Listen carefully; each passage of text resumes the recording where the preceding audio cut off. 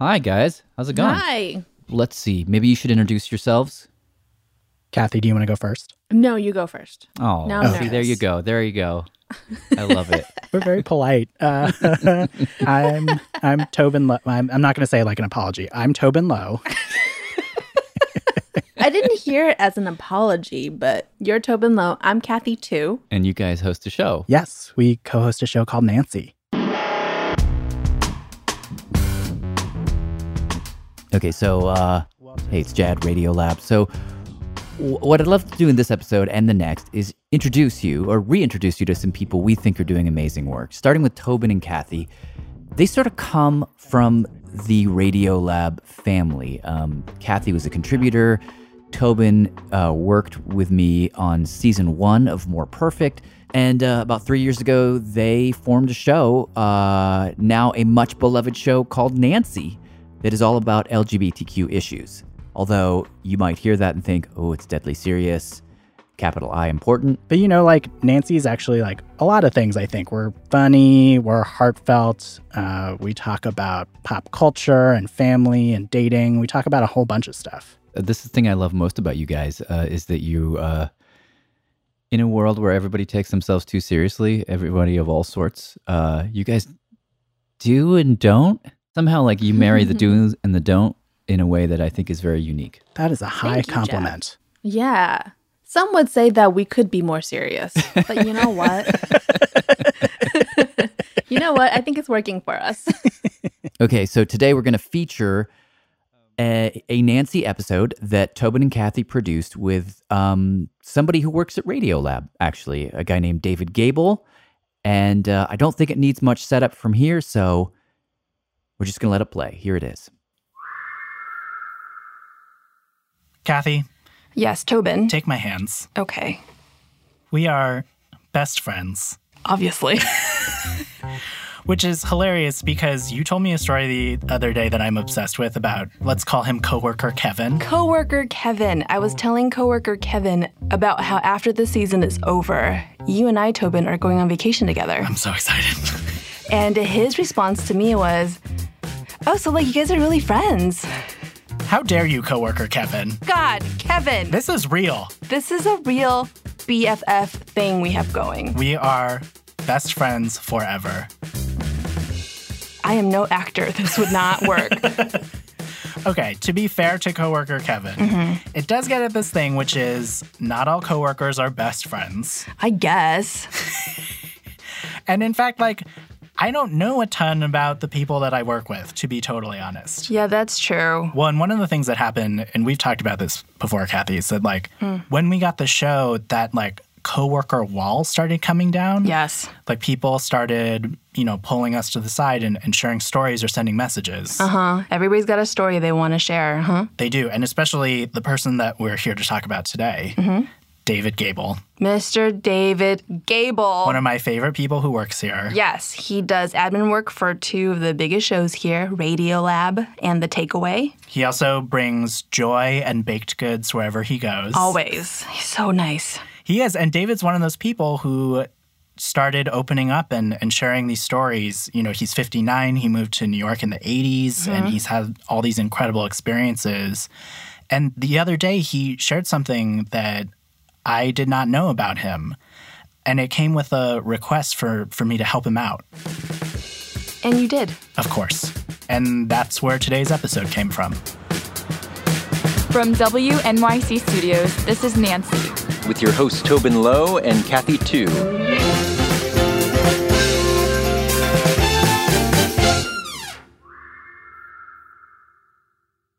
We're finally doing it, Tobin. It's all happening. We've been talking about it forever, and it's finally happening. I know.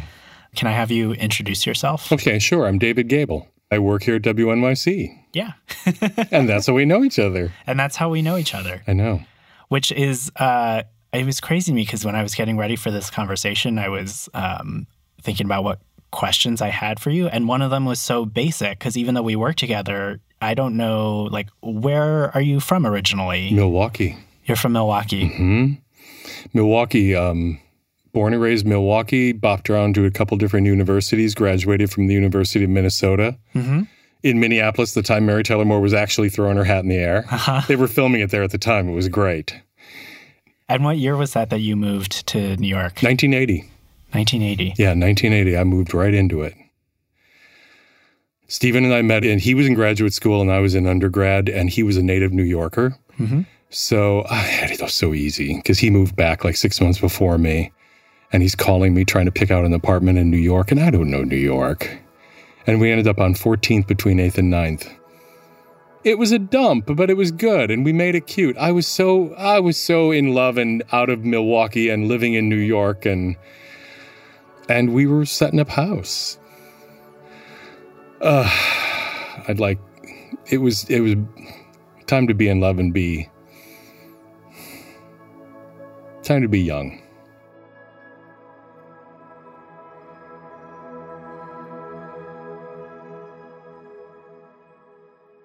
And yes, it was a sexual playground. You couldn't go home.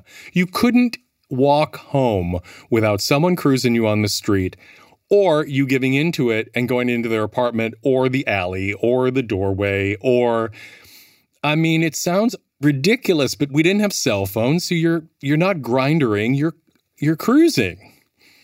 And it was fun. It was really fun. We paid for it a little bit, but it was fun. Was there a moment for you that you felt like you realized that it was changing, that sort of carefree atmosphere? Yeah, when you saw people starting to get sick and saw people on the streets in New York in the mid to late 80s looking gaunt, looking skeletal, with that lipodystrophy sunken look, and it was common. You saw it all the time. All the time. That was what put it in the air, because I was not an activist. I was not as angry at Reagan as I am now. I was not acting up. I just wanted to keep dancing and drinking and all of that. But I saw it around me. And then people died. When did Stephen find out? When did you find out about your status? Stephen died in 88. He died in January of 88, January 28th, 1988. And, he was just getting sick. They didn't give it they used to call it ARC. And he would kind of go from doctor to doctor to get a diagnosis he liked better, or that he could deal with. I look back at pictures now. The last Halloween party he threw, and if he was dead then 3 months later, you can see it. I mean, now we know what it looks like. Right. You can see it. Wow, it was fast then. It was super fast. He was pretty fast. Yeah. How old are you? I'm 29. Which is how old I was when he died. How old I was when I tested positive. See, I told you I'd cry. That's okay. I knew I would. I can't talk about this whole thing without it. Oh, my God. You want to take a minute? No. You got a nice box of Kleenex. No, because it's just part of it. Yeah. It's just part of it. And I cried commercials, so I'm an easy mark.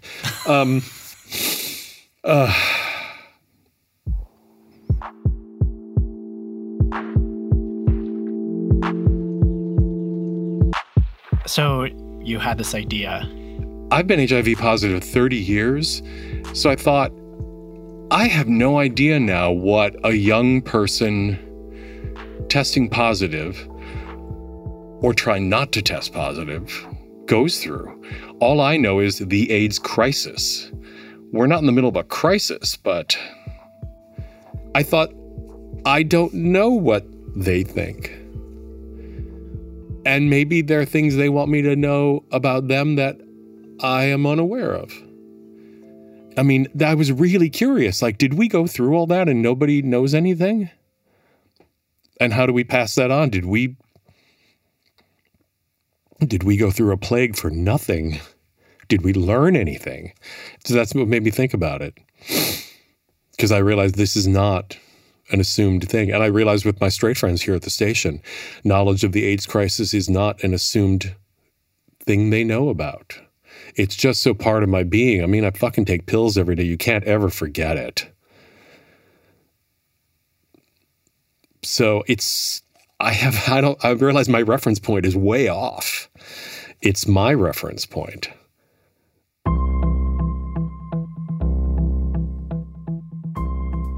So, David, what we did is we reached out to this big New York organization. It's called Gay Men's Health Crisis. Yeah, GMHC. Right, GMHC. And it's a group that's been doing HIV and AIDS work since the epidemic started. It was founded because of the crisis. And they've been doing HIV and AIDS work ever since. Mm-hmm. And so not only do they work with people from your generation, they actually work with people who have become positive since then. And so we told them what you wanted to do, and they found us someone for you to talk to. He's a guy named Dominic Crisden. He's 32, HIV positive. He used to work for them, actually. Okay. And he's going to join you in the studio. Terrific.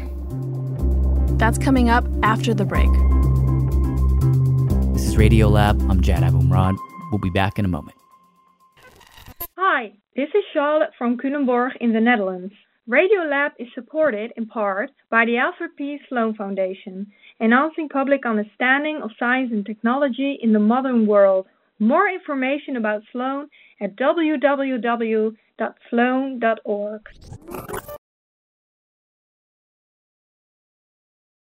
This is Radiolab. I'm Jad Abumrad. We are featuring a story from our friends at Nancy on this episode. Let's get back to the story of David and Dominique.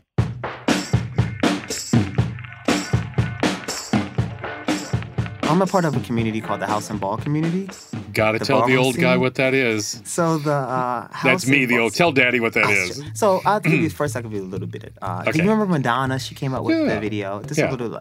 Yeah. So Vogan, right? Vogan comes from the House and Ball scene. Mm-hmm. Yes, it's Paris is Burning. Paris is Burning. Yes, it's Yeah, all of that. I know a little so bit. it's like a family, right? Okay. It's a subculture, and it's family. We create these houses which are families, and inside these houses we do have parent roles, like we have the mother of the house, the father of the house, and things of that nature. Do you live together? No, so we don't live together. So we call it the house because it was taken from like the designer houses, like the house of Gucci, the house of Cartier, things like that. And then how did that lead you to GMHC?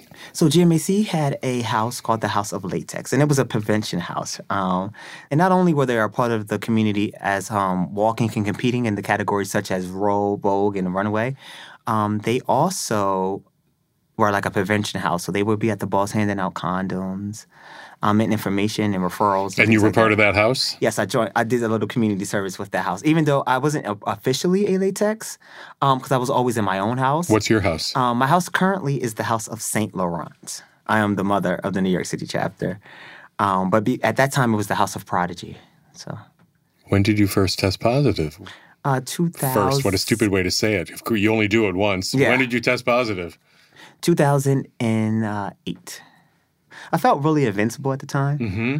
Because even though did you think it was possible at all? Did you even consider it? No, and it was such an ignorant part for me. Yeah. I was very ignorant because I was like, I don't do drugs. I don't hang with those people. Quote. I don't do risky behavior. I'm in a relationship.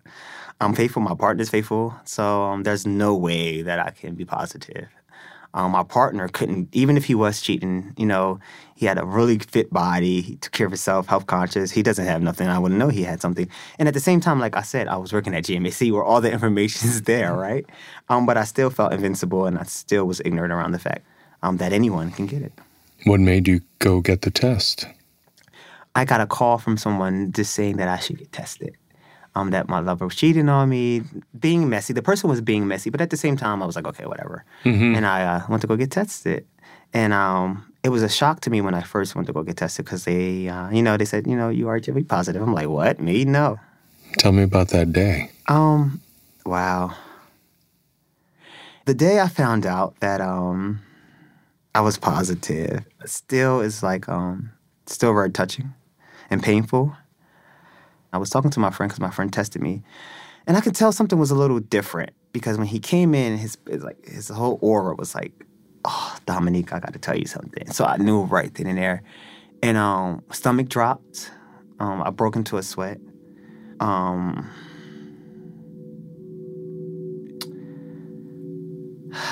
And I just like thought my life was over. I didn't know what I was going to do. I really didn't know how I was going to like make it, right? So I didn't know if I could tell anyone. How would they look at me? How would my job look at me?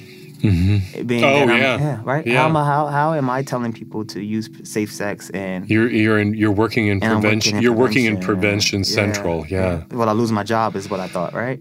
What happened? So I sat in that for maybe a month or two. Just me knowing my status and just keeping it to myself, not disclosing to anyone. You didn't tell anybody? I didn't tell anyone.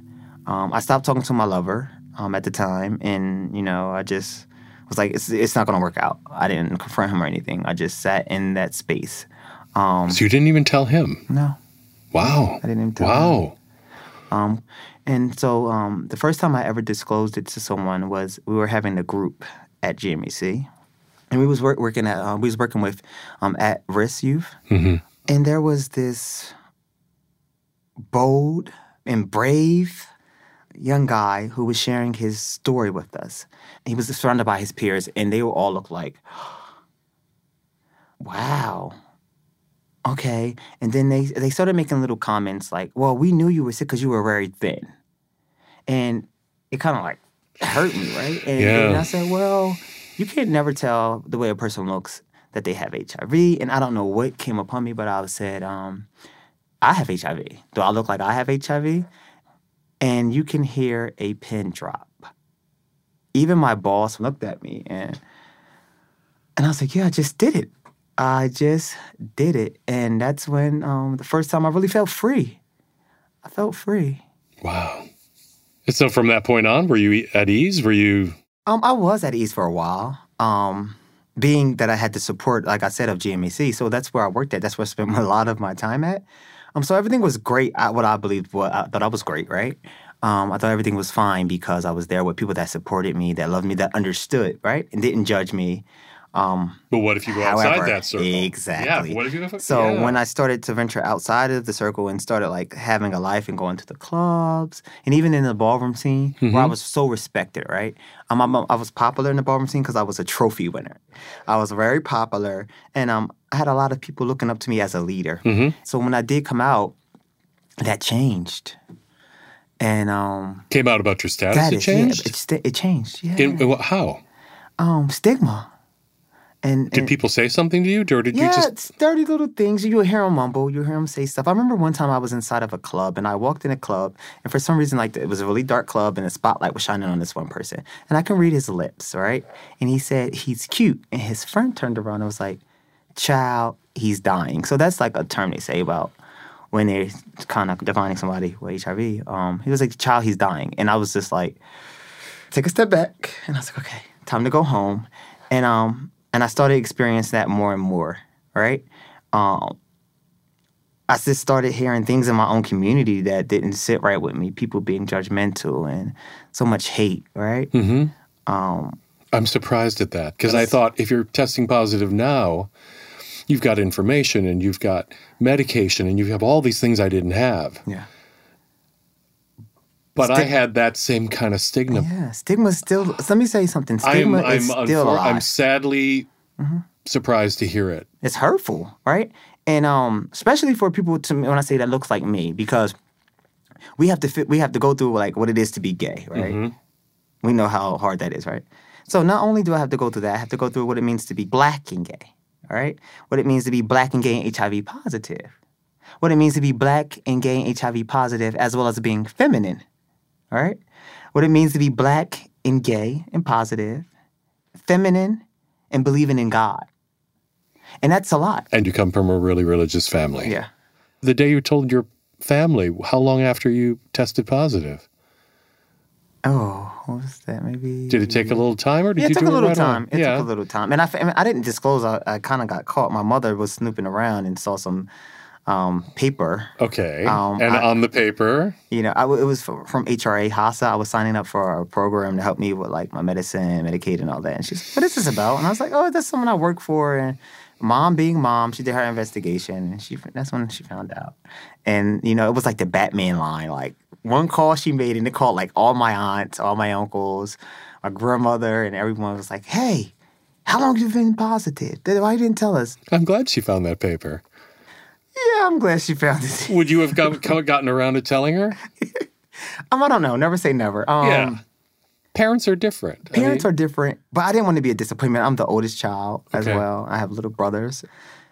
And at that time, I was like, oh, this is a disappointment, right? I come to New York to be this great person, to be the first person in my family to go to college and to be somebody, and now look, right?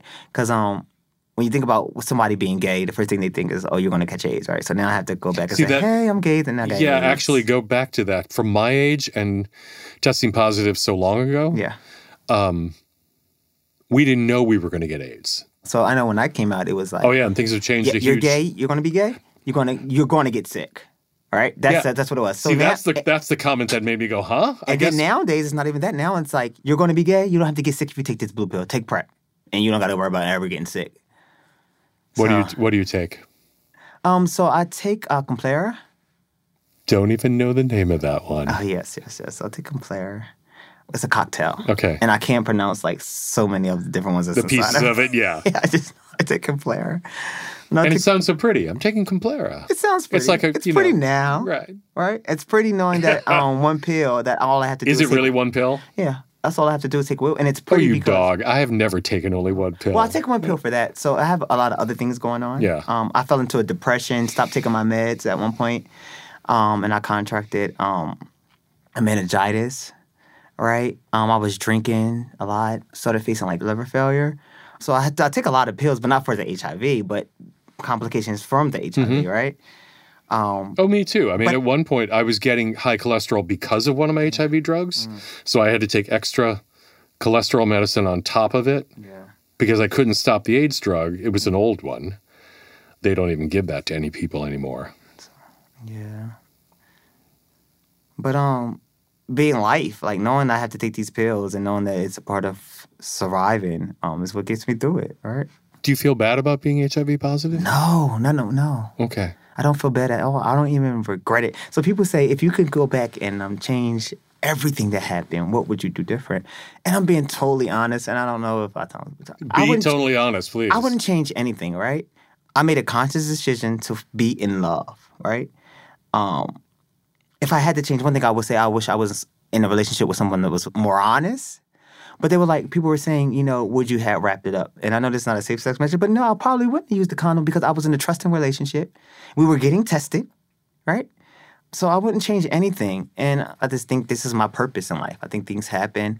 That's all a part of my great destiny, which is God's plan. I don't know if I would change anything either because it was wonderful to come to New York and be in love and not have to think about HIV and AIDS. Yeah. And so it made sense when people were starting to discover like, oh, it's sex is transmitting it. Yeah. And then the Larry Kramers and the activists were saying, well, then stop having sex. Well, I was so happy to be able to. Yeah. You don't want to hear that. Oh, wow. And I'm longtime alcohol drug recovery. Would I undo that? Yeah. Getting sober was one of the best things that ever happened.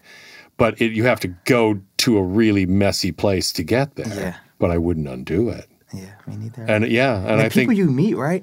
And I seen how much I loved myself. I seen how much love that is in the world because I'm positive. And I don't think if I was positive, I would never have experienced that. If we date, we still have to disclose. We have to find a way to do that. Yeah. I get it out the way right from the beginning. Yeah, what do? I get it out the way. I say, hey, my name is Dominique. I got 10 inches and I'm HIV positive. No, I don't say all of that. I was going to say, is that all true? No, I wish. But it's a good line. Yeah. No, so I always say hello. Got my attention. Yeah. But because what I've learned is when I wait to disclose, and I think I'm protecting myself, but I'm really not because I get feelings for this guy. And everyone's at that point where they will be open to date someone that HIV is positive. And even if they do date someone that's HIV positive or open to it, they might not want to date someone that's HIV positive and open about their status.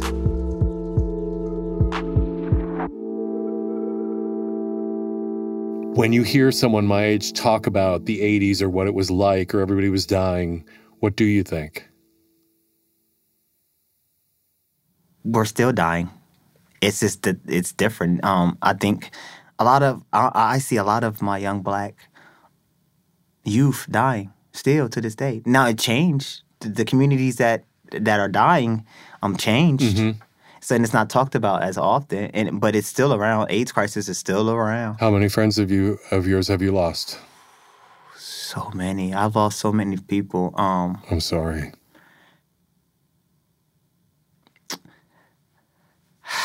Yeah. People say, it's not the 80s anymore. People not dying from it. Yes, they are. They're still dying from it. They're still being affected from it. I know Black men are getting affected, especially the Black youth. Mm-hmm. We're getting affected. And we're still dying, right? A lot of the stigma. It's not cured. No, it's not cured. What do you think the future's going to be? What we make it, all right? What are you making it? What we make it. So we're going to make it. We're going to keep on educating. Mm-hmm. We're going to keep on fighting. We're going to pray. We're going to educate. Keep loving. And hopefully, with all that, the spread of HIV and AIDS would be done.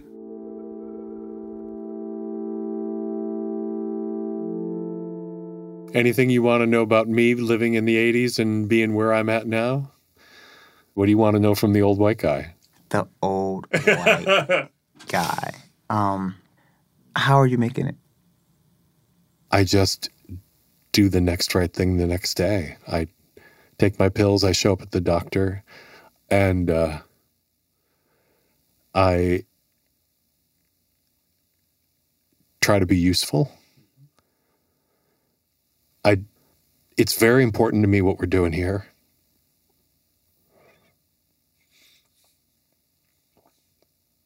Because we can't have gone through all this for nothing.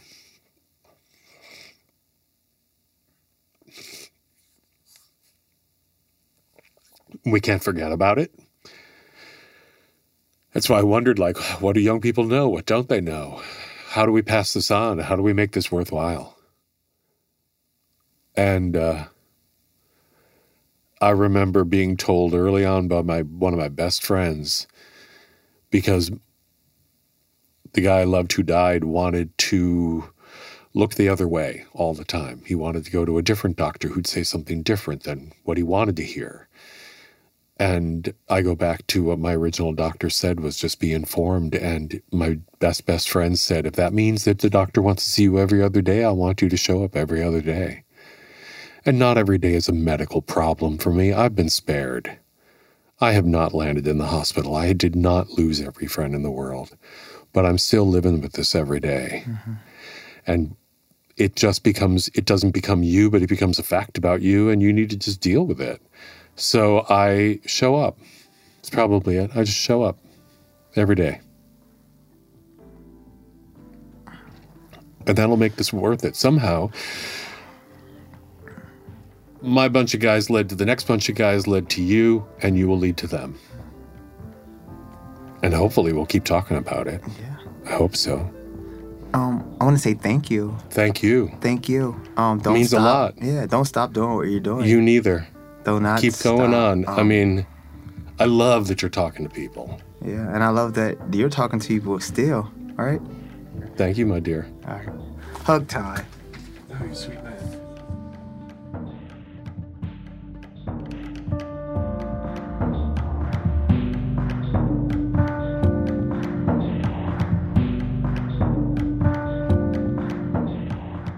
That was David Gabel with Dominique Crisden.